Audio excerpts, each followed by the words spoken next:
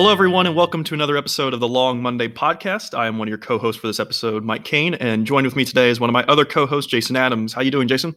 I'm doing good, Mike. How are you doing, man? Doing good. I'm excited for this one because we've got a very special guest and a very special friend of ours, Stephen Craig. Stephen, Hey, how's it been, man? How you been? I've been hitting the streaks of trying to make theater be a thing in this weird times, but I'm so excited today to be talking to the both of you. It's so refreshing, and to be talking about some physical theater. Yeah, it's nice to know that someone's trying to do actual theater stuff. I mean, our best bet is just doing this podcast, but it's nice to know other people are attempting to make something of the situation we're currently in.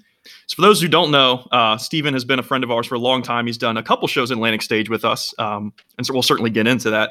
But I suppose, Stephen, for those that don't know you, I ask this of every guest that comes on. If you could just give some background information to yourself, what drew you to theater, what you like particularly about theater, just giving the people some better knowledge of who Stephen Craig is. Great. Yeah. So for me, I got into theater in high school. I was doing my little band thing in middle school, but my brother told me that I would really get a kick out of doing theater in high school. And I ended up taking a theater class every single semester. They started making theater classes for me. Miss Howard, my theater teacher at St. James High School, would create more theater classes so I can continue to be in theater. And then she told me I should go to Coastal for theater. They've got a great program. Luckily, Coastal Carolina University is a local school that had a great program. So I was like, yes, and at the time. When I was a senior, I was really into improv. So that's exactly how I thought about it. And I didn't really even apply for any other school. I just applied to Coastal. I got in because I was a good student. And then I began to learn acting, and I was really planning on being an actor, and I was a BA. So I was getting a Bachelor of Arts as an undergrad until I eventually decided to be a BFA in physical theater, which was a new program that had opened up while I was a student. That happened because Joe Diefenbacher was a guest at the school, and I took his intro to physical theater class, and that kind of changed my trajectory, helped me understand what physical theater is and find that I was fitting it more. And so I went to Italy. I studied Commedia dell'arte in Italy, which is a traditional masked theater for anyone who doesn't know. And that more or less led me to, yes, change my major. I went for a second semester there. And then after graduating, I ended up auditioning for Ringling Brothers and Barnum and Bailey Circus. And so I was a clown for a year and a half, living on the train, going from city to city, new city every week. And I joined before the Elephants left. I was there when the Elephants left, and then I was there during the final farewell tour as well. And then now I am the technical director of the Maryland Ensemble Theater in Frederick, Maryland. I moved here a couple years after the circus closed. I was doing shows with the two of you at Atlantic Stage when I was local in Myrtle Beach again. And then, yes, now I'm up here. I still do some circus performance type stuff. I'll consider a show if it breaks the fourth wall. And yeah, that's my jam. Well, you say it's your jam, but there's certainly a lot that goes into that brief history that you just mentioned. But there's a couple things I actually want to point out. So just for clarification, you mentioned that the physical theater program started when you were at Coastal? Yes. Okay. Because it's a pretty prestigious program. If I remember correctly, it's one of the few, if not the, I may be wrong here, but I think it's one of the few single BFA movement programs in the entire nation as far as collegiate academia goes. Is that correct, or am I wrong? It was definitely the first physical theater focused undergrad. Okay. I don't know that it is still the only. Yeah. And then there are physical theater master's programs out there, but yeah, as far as an undergrad program, it was the first at Coastal. I was the second year of people to graduate with that degree. So the year ahead of me was the first year. and they had transferred into that program either in their sophomore or junior year. I remembered I transferred in the program my junior year. And so I was the only one my year in that program. So I was definitely the fourth person to get a BFA undergrad in physical theater. Crazy. People, when you were moving over to that sort of physical theater thing, instead of taking the regular acting background, what drew you to it? I guess was it the improv? Because, you were talking about, you said you were really into improv and really into that sort of like thing. Was the physical theater, the nature of it, the impromptu nature of it, and the movement of it? I mean, because it seems like, when you're making a jump as being an actor into physical theater, there's got to be a reasoning for doing it. Does that make sense? Yes, it makes sense. So I feel like I was very unclear as to the distinction between theater and physical theater. And I feel like I got to speak to that for a second before I answer the question. Yeah. Because I taught myself how to juggle at a very young age. So as a middle schooler, I was able to juggle. And I remembered specifically people asking me, well, why don't you do physical theater, when I was juggling at the juggling clubs on Fridays before Common Hour and stuff. And I didn't really understand why I would want that over wanting to be an actor, because I was thinking that I want to be on stage in a theater setting. Really, what I had come to learn is that one of the things that draws me to theater is the ability to play in the physical space. And that's what physical theater is more about. It doesn't come directly from the text. The process is the physical exploration. And I know that I need that as an actor. And it's one of the simplest things you do in a rehearsal process for theater is blocking. And I'm a person who, if you give me blocking on the first day of rehearsal, I'm stuck. I don't know how to play and consider choices of my character. Right.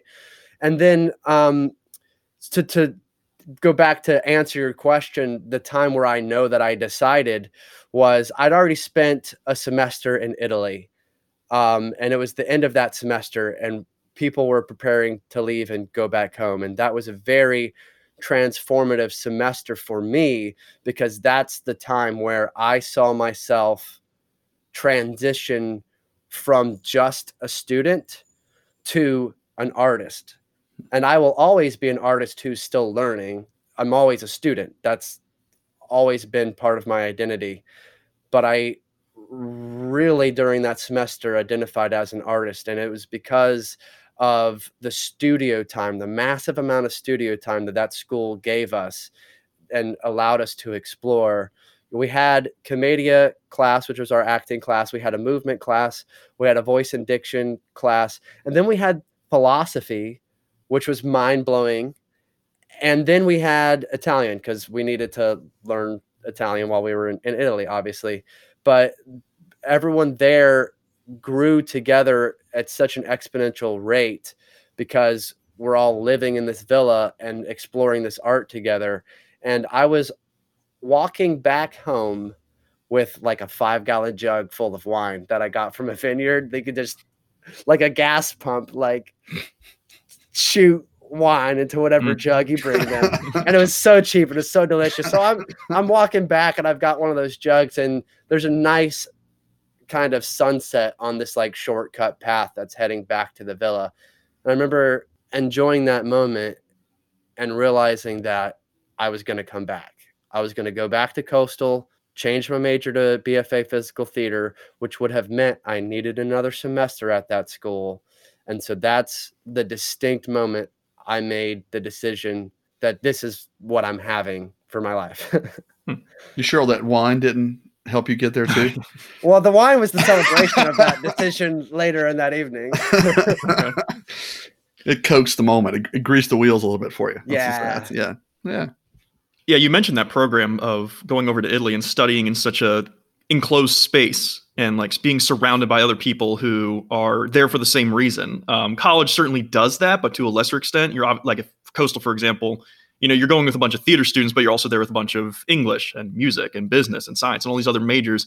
The closest thing I've ever had to that was my master's degree, where it was literally writing 24/7 with a bunch of writing people and writing students. And to speak to that sort of notion, I mean, your artistic credibility and your artistic sensibilities really accelerate so quickly when you're in that kind of environment. So programs like that, I think, are great. And I've had a lot of friends who have gone through the program as well and just like really enjoyed it. But I mean, if you look back on the history of years of history, it's only been the last couple of years where there was put such an emphasis on movement and the idea that we should study this in like the academic setting. Obviously, you have movement classes, but there was never this notion of like, let's make a whole degree program out of it. Do you have any notion as to why in the last couple of years or last couple of decades, perhaps, that kind of came about? That's a difficult question. I don't really feel like I'm very well researched. I feel like I am someone who constantly stumbles on what I'm doing, right? So I don't know like historically how that might have come about, but I think there's a big realization in the fact that all theater from one mindset is physical theater. I mean, to have theater, there's live actors on stage in front of a live audience, right? So bodies move. And there's always been, well, what is your character's physicality, right? So if you've got the Stanislavski or the Uta Hagen up here in your head and you know your objective, that's great, but you have so many physical habits. And if you're going to raise the bar as an actor, then that needs to be part of your skill set, unless you're consistently playing people who have the same mannerisms as you do. I think this is just maybe just my opinion too, but I've also noticed there was a trend, it feels like in theater too, to do shows that have less dialogue and more physical nature too.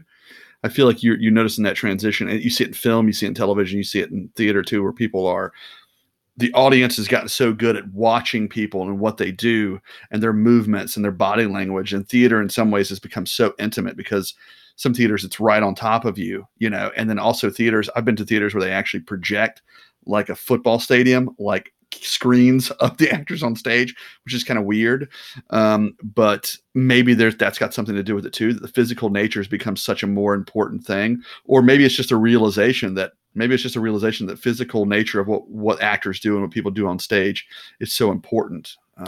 Well, and it was originally a big part of theater. I mean, if you think about Greek theater, you had to have a huge mask. If you think about Commedia dell'arte, the people who came to see your troupe recognize stock physicalities of characters that other troupes are all performing. So the way that you stand communicates so much to the audience, gets them up to speed on where you are as a player in the space and that scenario. Because a scenario is something that it's like sets of scenes, more or less, in the Commedia dell'arte.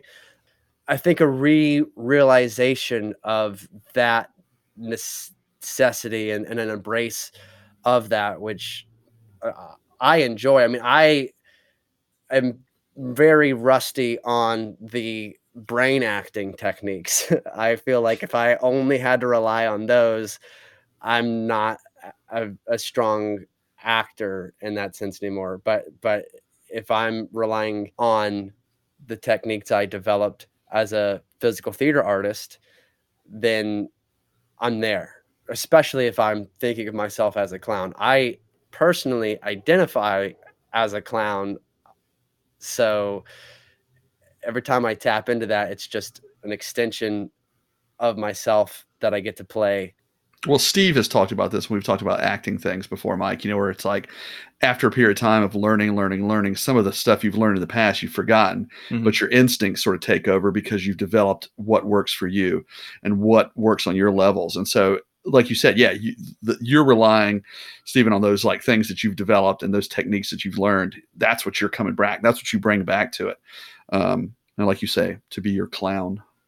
And I'm guessing that the clown experience certainly influences your theater as well. I mean, they seem like they go hand in hand. Yeah, most definitely. It's really interesting how I play a variation of myself in a lot of my roles. The reason why I stretch my brain in that way is because it attaches myself to the clown within me, and I have those tools I could access if I stretch my brain in that way.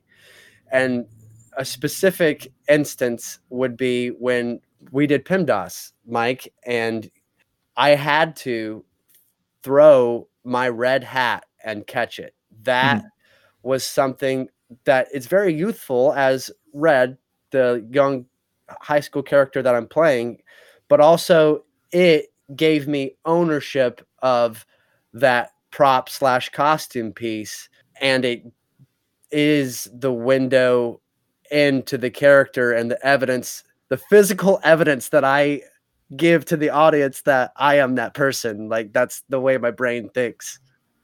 It wasn't, I mean, PEMDAS was such a physical show to begin with. It's such a zany, crazy show that it kind of has to develop that. Wasn't it the choice that whenever you put the hat on, you became Red, and whenever you had it off, you were speaking as the cell phone, or am I incorrect? Yes, that was the choice. I think it was a bit more difficult for some of the other characters to have access to that prop. And so, like, whatever that prop would have been for them. So I don't think it was consistent throughout, but it was a blurred lines set up that way for the audience. I can't remember specifically if I tracked it perfectly or if there might have been an excuse where I couldn't do that, but that was my intention. And for those who don't know, PEMDAS is a show where the story is being told through this kid's cell phone. The play itself, the script does not denote lines of who is speaking what. It simply denotes characters. And so Christoph, who was our director on that, he had to decide, what are the movements going to be, who's speaking what. And I mean, part of understanding that show and making it believable is having, the believability that these humans are taking on the role of a cell phone, which I think movement played a big part in that as well. But speaking of two other shows you did, because I think that they are rooted in movement and they were in recent Atlantic Stage history, because I'm always surprised how many of our audience members go, oh yeah, I remember that show. Complete Works of Shakespeare, which obviously a very movement-based show given the sort of comedic elements to it. But I think there were some choices that you also threw in there that were just based upon your teachings in movement and your understanding of movement. Yeah, I immediately see that show as, well, I have to play a ton of different characters. My window into playing a ton of different characters is the different physicalities of that show. And that show already forces you to make quick changes, run backstage and grab this and grab that. And it's that frantic energy that I love in a project.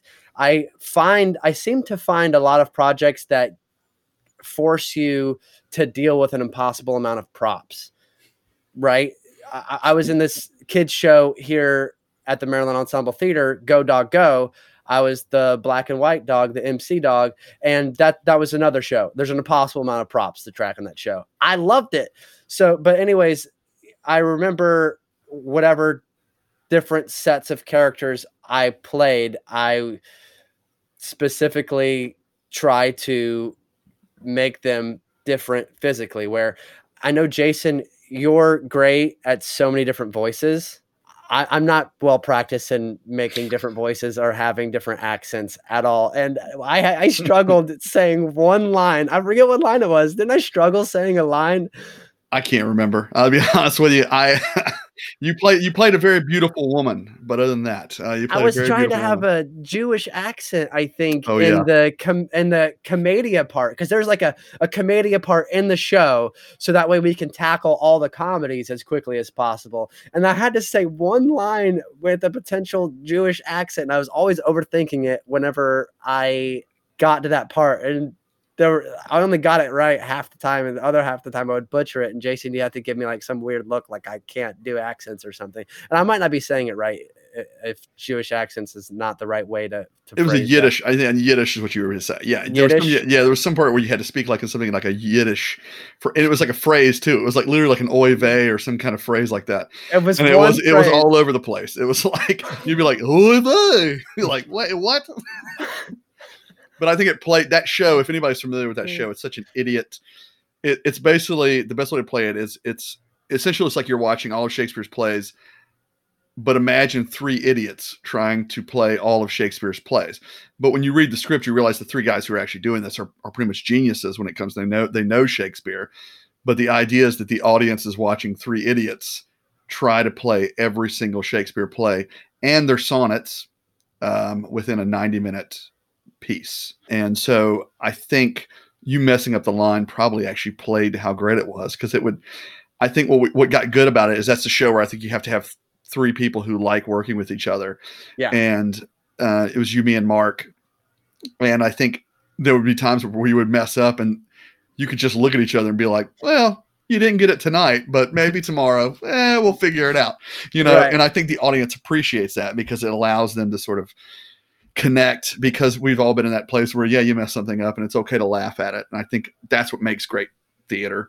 But you're right. That physical nature of that show, you really did like physically embody like all those characters. Like your transitions from playing like a dude to a woman was always crack me up.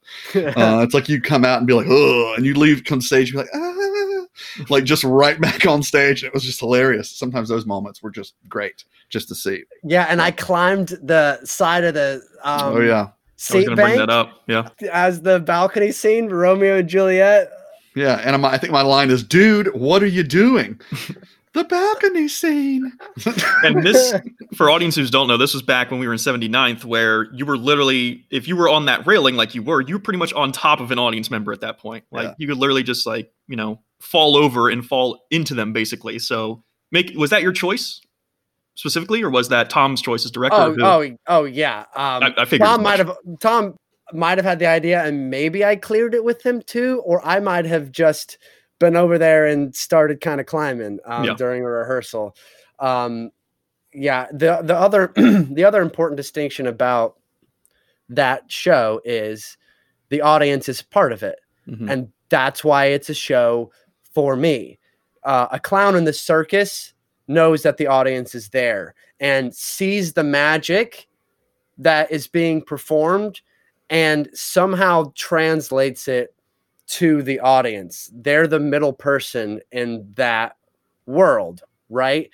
In the complete works of William Shakespeare or any of the abridged plays, the audience is present. There's direct address. You're directly talking to them. And there's little snippets of when you are ignoring them, but it's the play within the play.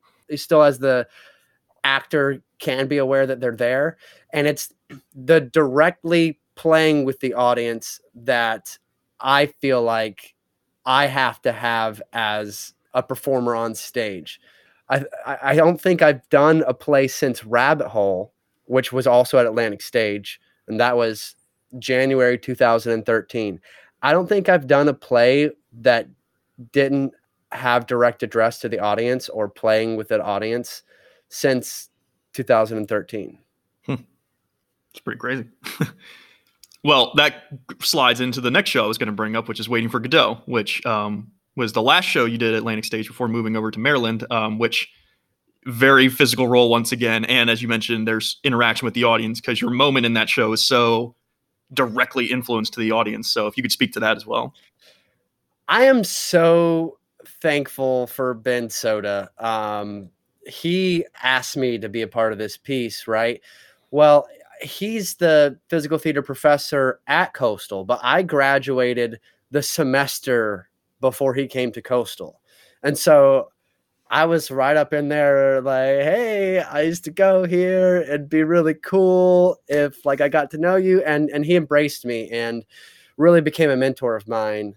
This particular show, he asked me to be lucky. I was already planning on moving away. I was going to be gone already. And I explained that to him. I said I'd read the script, but it was going to be hard for me to consider it, even though I was flattered. So I think I took a trip because I think I read the script on a plane. I don't know what was happening. Either way, I read the script and more or less decided that if I was going to do this piece, I also need to be a designer. So instead of just doing the one thing, I saw in the piece when I was reading it, a tree that I could build that I could climb. And if I could climb that tree during the show, it would be worth it for me. So I extended my stay in Myrtle Beach to do this show. I welded this whole tree. Thankfully, Vincent Masterpaul loaned me his shop and his welding equipment, and even donated some spare metal parts for the project. And during my monologue, Lucky's long speech, the idea was I was saying that to the audience. The rest of the play, the audience it's not direct address. They're in their own world.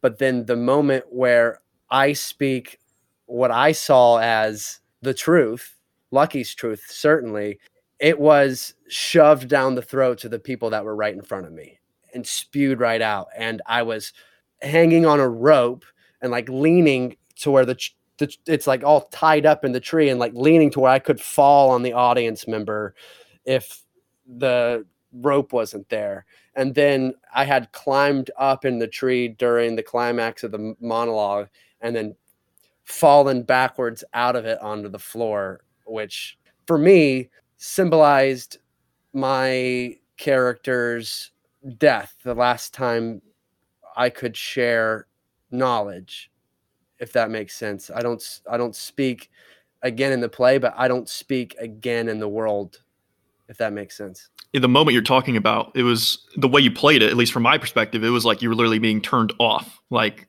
Greg's character literally went up to you and flipped the switch to turn you off, and then you just kind of like shut down like a robot would. That's right. They had to stop me. That's correct. Mm-hmm. That was it was putting the hat on you that would stop you. Mm-hmm. Yeah. But you think, like you mentioned, for those who saw the show, and I was sound designer for that show, so we were working technically together. You were set designer, I was sound designer, and when you built that tree and said, "I'm going to climb in that thing," I'm like, that thing looks like a death trap, man. Like you take one wrong step and you're going to get impaled by one of these like metal branches. But every night you just like knew the tree and you could physically climb all over it and be fine. And it's like, and that's object manipulation to me. So as a juggler, anything that I see is an object that can be explored and played with, right? A regular chair can be sat on when it's laying on its side, right? Or balanced on your chin, whatever it is. Like a little conductor thing, like a conductor stick, I wish I knew the right name, is object manipulation because it's weighted and you flurl it, right? It's like a dance, right? That's object manipulation. So this giant tree that I built, I knew where all the branches were. I had to physically explore it as an actor and become familiar with it. And I specifically remember, I'm in the theater super early every day, especially for that piece, stretching out and everything. There was a long period of times where I was stationary but leaned over and punched and stuff. But I would climb that tree, go around it in a direction and back in the other direction, and fall out of it as my pre-show fight call that I put on myself. And then I would do instructed to dance. So I had a dance where it was slow motion and cathartic, and then a dance where it was lightning fast. And so I had to rehearse the lightning fast dance each time because there's still a rope there that I'm making sure that the rope doesn't get caught or tied up in anything when it's not supposed to in my own blocking, if that makes sense. I just loved every challenge that play could give to an actor. Those are the challenges that I love to approach. I loved it. The 3 shows we just talked about too, I think sort of illustrate like the 3 different challenges too. Like you said, PEMDAS, it was sort of like you were using the object to track your breaks between your characters. Shakespeare was sort of a separation where you could play with the audience and be physically kind of all over the place, and a prop heavy show. And then Waiting is sort of like you had these giant set pieces that you are physically sort of moving around and moving through the space. So I think it sort of pulls together all those elements of that sort of physical theater. It's got like tracking your character changes, using massive props, working the space. I guess these are all things that sort of it's a good trio of shows to look at what physical performance does, in different types of shows, but also similar types, but completely different in the same way too. Well, then, Stephen, I guess given that you're now in a position that your title doesn't necessarily relate to physical theater, is a theater title as technical director, but I mean, do you still find yourself throwing in some physical headspace sort of sensibilities into the work you do at the Maryland Ensemble Theater? Always, as a technical director, I've found it to be an asset to know what the actors want and need. When a show is being mounted and I'm at a production meeting, I'm telling you, the first thing you're going to get is this platform, because the actors are going to stand on that in rehearsal on Wednesday. Like, I know that I can enhance rehearsal on this particular day if I do my job in a certain order of operations, a certain amount of steps. But that's how all theater is. Not only as an actor, but as any designer in that room. The more you know about everyone else's jobs, the easier it is for you to communicate and work through a project, because a theater piece is always lacking time. Always, no matter what. You're mounting this and we're opening on this day. It's not like we're exploring this and when it's finally ready, we'll show it to somebody. It's no. We're going to have an audience on this day, so we're working towards that day. What's the maximum amount we can do before that time? True. So as a technical director, I do find it to be an asset that I know at least what I would want as an actor in rehearsals, so I can explore and make choices. And then also knowing maybe what a lighting designer needs and communication from what set pieces are going to be where. It all can enhance my ability to perform at my position. And really, I never set out to be a technical director. I happen to have building skills because I used to do side projects with my dad growing up. I love tools. The reason why I love tools, it's object manipulation. I can take this screw and fix these two random pieces together and they stay together. It's like, it's physical into space. And it's like, at the end of the day, that's done, black and white, success. I was productive or something. So those skills were seen in me when I took stagecraft at college, and the very next semester I was hired. Tim Hartwig was the technical director for the first 2 years that I worked in the shop, and I worked over the summer as well since I was local, so I had one-on-one time with him. He was the most influential person I had at Coastal Carolina University. We had such a strong friendship. To this day, I keep in touch with him. He really kept me organized in a shop, but also it brought life skills to me that I wasn't expecting. And then also it gave me a career that's more stable. I have the skills right now to be employed by the theater every day. Honestly, I don't really audition because the theaters that I work with, they ask for my help as a technician and I deliver. And then they're like, oh, by the way, we're doing this other piece. It's your cup of tea. If you just want a part, you could do this part or something. And that's how Atlantic Stage has worked for me. They trust in me as an actor, seeing me perform before and knowing that I can show up and also help them build a set. Right. All the benefits that you provide to the theater outside of just being an actor, which is nice to have. We've mentioned this before. We wear many hats at Atlantic Stage. We're not just actors. We're not just designers. We do a bunch of different jobs because when you're a small theater, that's what you need to do. You don't have a person who's the technical director, and you don't have a person who's, the sound guy. We all try it and we all do different things because that's sort of the requirement of the job. So then, Stephen, I'm just curious in my end, what has your theater been doing during this time? How are you guys handling it up in Maryland with all this downtime? Okay, I'm excited to share this with you. Well, first of all, This upcoming weekend, which actually it'll be after the podcast is released probably, but we have one more weekend of The Tempest. We're streaming a show of The Tempest, 20th, 21st, 22nd. It's Friday, Saturday at 7 and Sunday at 3. Essentially, what this project is, it's our second main stage project. We went for it on this piece. The vision was there's an actor in the space acting to screens of pre-recorded characters, and that is getting live streamed out. And so here I am as the technical director. It's a hard time to even have work calls, get like a lot of people in to work together in the space. So there's a lot of pressure. However, what we ended up with is an extremely unique experience for the audience.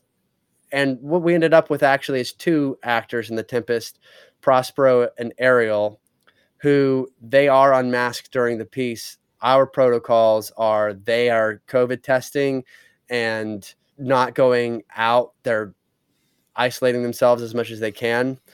And then during the performances, they can unmask everyone running tech stuff. We have about 6 people. They're as far away as they possibly could be where cameras can't see them. There's a couple cameras in the front that are manned that can left and right zoom and pan. And there's a wide angle at the front and then a wide angle in the back that can't see the people behind the seats. So in some of the shots, you can see the actual empty seats that are covered with like moving blankets and tarps and stuff. And so this piece was a challenge because not only do you have to think about being successful in the technical elements that are in the space, right? We have a QLab file running 12 screens, but we also have the actors mic'd and sound and video running to a live stream to YouTube, which is also embedded on our website, and then managing how after people buy a ticket, they get a link and they're set up to see the show at the right time. It's a monster, and one that we are successful on. I was very worried about its execution because so much of that is new to a theater. This is not the same. We were learning skill sets to produce this. Sure. I was learning skill sets to produce this. And then outside of that, this is something that people can catch every Thursday and Friday at 9:00. We have Met Comedy Night on Twitch. So it's twitch.tv/Met Comedy Night. What I do is I Zoom with the performers. I capture them on Zoom and feed them through my OBS. And then I change it from looking like anything that resembles a Zoom show. I've got my own background. I've got a different crop for every amount of people that could possibly be in a scene. And then, there's different emotes that pop up if you do different things. We take your suggestions for improv games and react to you. And then if you put emotes in the chat, they actually float up through our screen so that performers and my webcam view could even see that there's emotes popping through. So we have tried to harness as much interaction as we possibly could during our Met Comedy Night performances, because that's what theater is supposed to be about. Theater is supposed to, in real time, be able to interact with you. And although we can't hear your laughter on Met Comedy Night, we're doing our best to make this virtual experience, to make it its max until you can return to our spaces. And that's what we really want to focus on. Anyone out there listening, yes, theater is struggling right now, but just general reminder, buy a ticket when they're open and it's safe, because theater is cathartic. Telling real stories on stage, sharing experiences together, it's cathartic for communities. It's an essential part of humanity. We can lose technology altogether and still have theater. Or if we still advance the real palpable performance of theater, someone on stage, someone in audience, is something that will continue to exist. It's nice to know that you guys have taken approaches like that. Even within your space, you still find ways to put on shows, which is really cool. For our bit, this podcast has largely been our response to it, but I just recalled that something we've done recently, you were actually a part of. So you can actually speak to that. That's right. Yes. What was your perspective on the Raven? Since people probably recognize your voice and like, I know that voice from somewhere. What is it from? So when I listened to the Raven, I was so enthralled and so about it. And then I heard myself speak and I was like, uh-oh. But I think maybe a lot of people have that, like when they hear themselves or something, maybe. I listened to the talk about that as well. I commend you on the idea that you had. I think that was brilliant. Timely with with it being October. I got so much out of it listening to other people do verses that I had tried in a different way. And honestly, if I had more time with it, because my time was pretty strapped, so I did it in excuses. Listen. I did it. I'm joking. Come on, Jason. If you ask me about something, I'm always going to want to have spent more time on it. I know. I'm joking with you. But I did it all in a Saturday afternoon, and I feel like I could have spent a week exploring that text, especially after hearing the podcast about it and hearing other people's processes or perspectives of getting it together.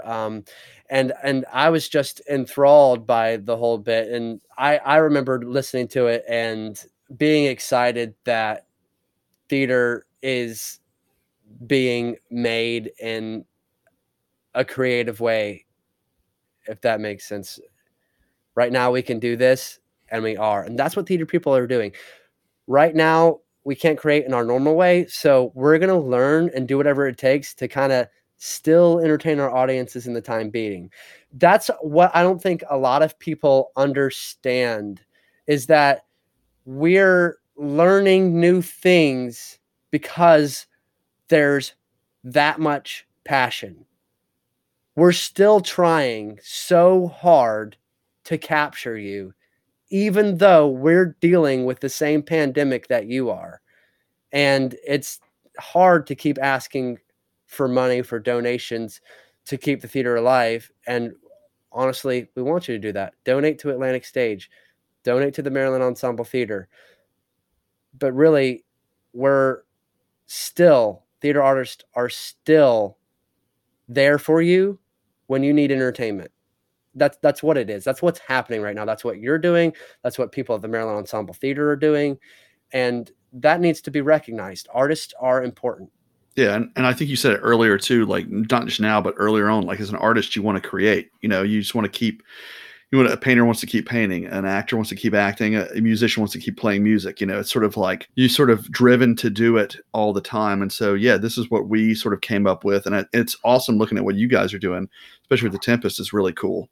So, I mean, everybody's trying new stuff. We have local theaters that are trying new stuff. I mean, they're doing theater in a parking lot at Broadway at the Beach. I mean, theaters are just sort of, they're stepping up to do these sort of things, to figure out ways to sort of keep it going, which is what you have to do when the whole world seems like it's up against it because they don't know how to do it, because you can't be in a tight room.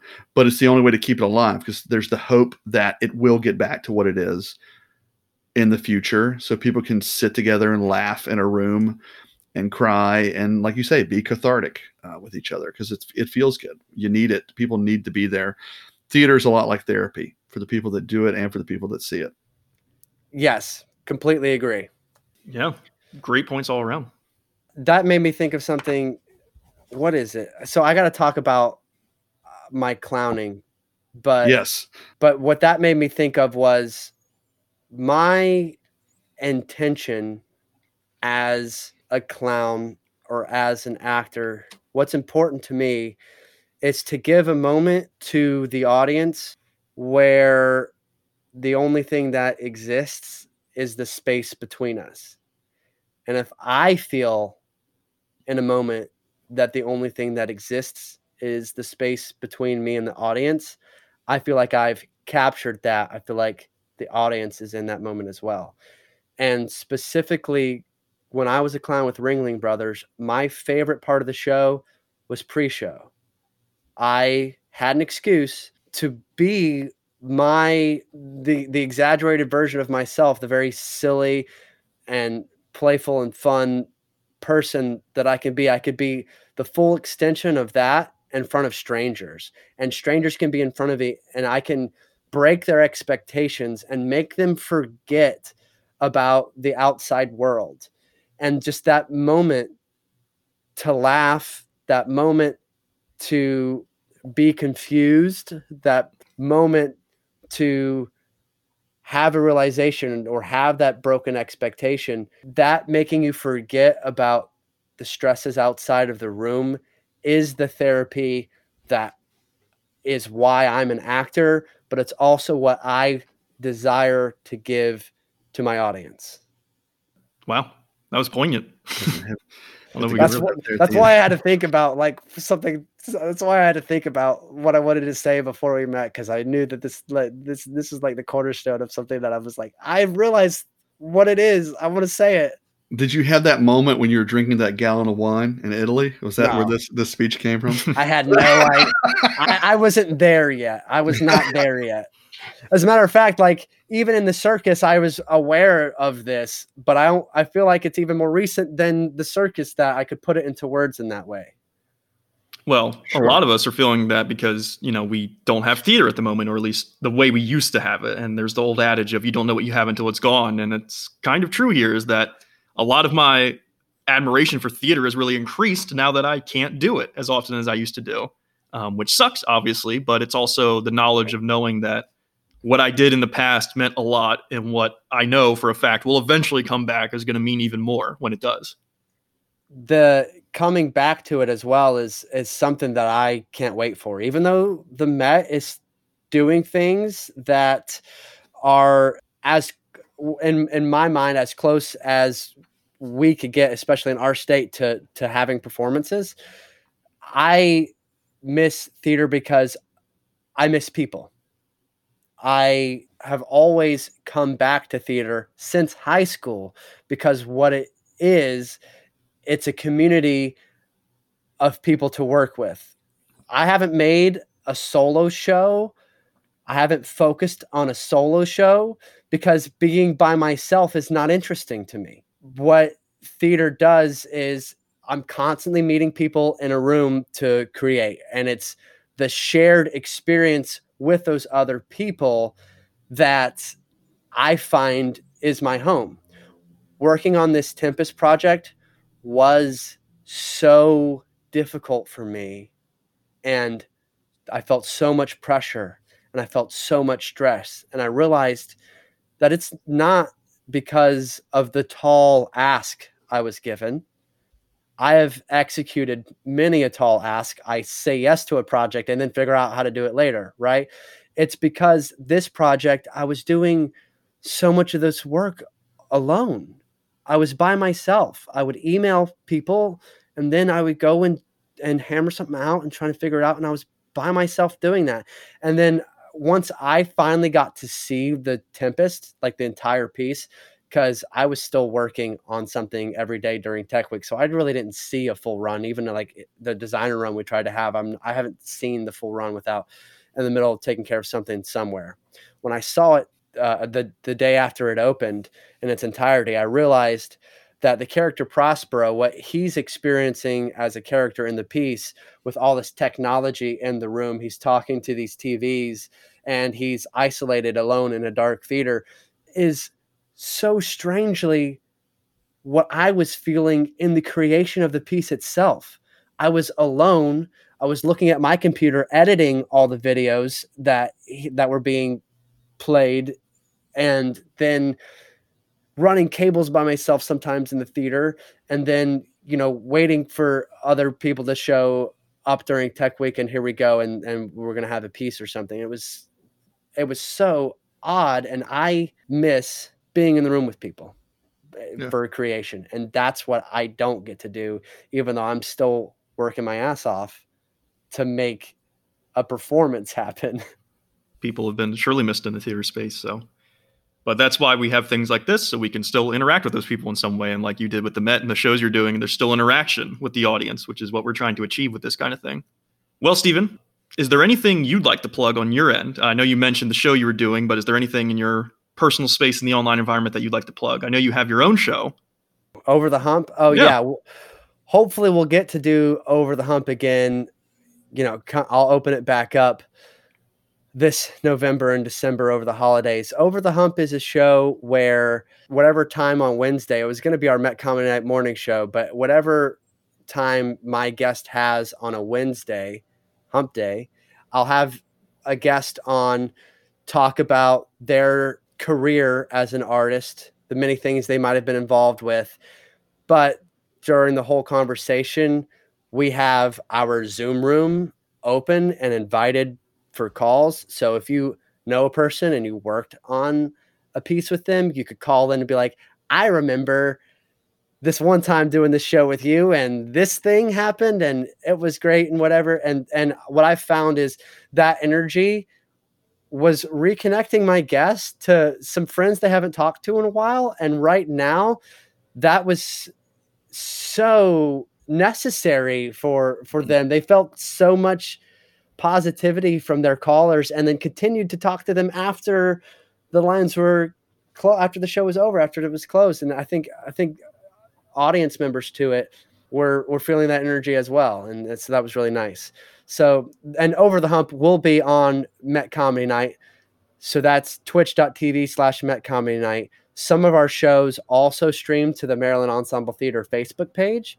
That show also streams to the Maryland Ensemble Theater Facebook page.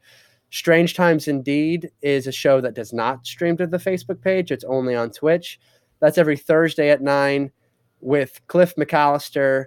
He takes your calls on the strange, the bizarre, the unknown, and listens to your stories. He also sometimes interprets some of my dreams because I have a dream journal. He talks about other conspiracy theories and other alien encounters on the air while waiting for calls. And it's an exciting experience, especially if you're into bizarre things and UFOs and stuff like that.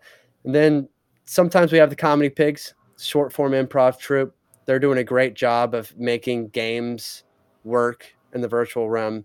And then actually this Friday night, which I'm sure no one will be able to tune into because the podcast will release later, will be Oh Crit. So we have a D&D improv troupe that performs. Mike's mouth watering. Look at that. I know. On that You're speaking my language.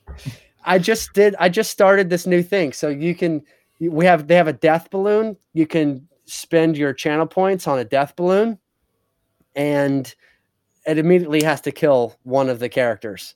Oh, wow. Immediately. And so, so you can actually change the game as an audience member and each one of our shows, it will constantly build. If there's more opportunity to have an audience interaction, we're working towards building it and putting it in. And so those are the set of shows on Met Comedy Night. For me, I don't have really much else to plug. The Maryland Ensemble Theater, we're in a season of surprises. So every single one of our shows it could be a different medium, and you could buy a ticket for a show individually or buy the season. Before we go, there is something that I didn't say yet about clowning. And this is very, very important to me as a clown. Clowning is something that I believe everybody does or has done. It is something that is universal. It's recognizable across all cultural boundaries. And to put it into perspective for the audience, the listeners here, if I have a pin in my hand and then I hide it under the table and act like it's not there, well, physics, obviously it's there. But the fact that I'm acting like it's not and I'm acting like it's magic, that's clowning. So a child doing that could be said as he's being silly, he's being playful, but the actual definition of it in my head is clowning. And everyone has had moments either in their youth or even continuing into their adult where they do that. And I always see that the youth are the best at play, freeform play, where there's no rules, but there are rules that are always changing and you just have to know them without talking about them. That kind of play, kids know how to do perfectly. And it's that kind of play that I always try to tap into as a clown. And it's that kind of play that people are familiar with. They've done it before, whether or not they know it. And that's what is recognizable in the clown. And that's why clowning is so universal. I had to say that. I had to throw that in there. Everyone's a clown. Yeah, my parents used to say, "Quit clowning around, Jason." I used to have that phrase a lot. I've heard that a few times, I think. Yeah. I roll my eyes sometimes at it now, you know? Well, great. Well, thanks for joining us, Stephen. It was very nice to talk to you. That was so great to talk to you. I'm so glad. I'd be happy to do it again. And of course, I still want to talk to you about that episode you recorded with Steve about the acting teacher thing. Mm-hmm. I don't have to post talk with you. Well, we're always looking to follow up on a lot of our episodes, so could be a season 2 episode down the line. All right. I'll save what I have to say for a season 2 episode. All right. I'll keep you on call though. Speed dial. Yeah. Anything from you, Jason? Got anything to add? No, I'm good, man. I'm good. All right. Perfect. Well, thank you once again, Stephen. Many now know about the Met, so maybe you'll get some viewers from us and cross promotion, as it were. So this is great. And then just talking to a friend, it's nice to know that other people are doing theater. We're not the only ones trying to make it happen. Yeah, and you know what? I'm excited to share your podcast. I obviously shared the Raven that was sent out, and after listening to several episodes of it, I'm excited to share, of course, my episode with my friends, but I hope it picks up because there's a lot of good stuff that you're talking about, and it's a great reminder to hear about it because theater still exists in our head, and it's like we can live there again if we're listening to this podcast. So it's great. Thank you so much for doing this. Well, thank you. Thank you, man. All right. Thanks for listening, everyone, and we'll see you next time. Take care. Bye. Yo.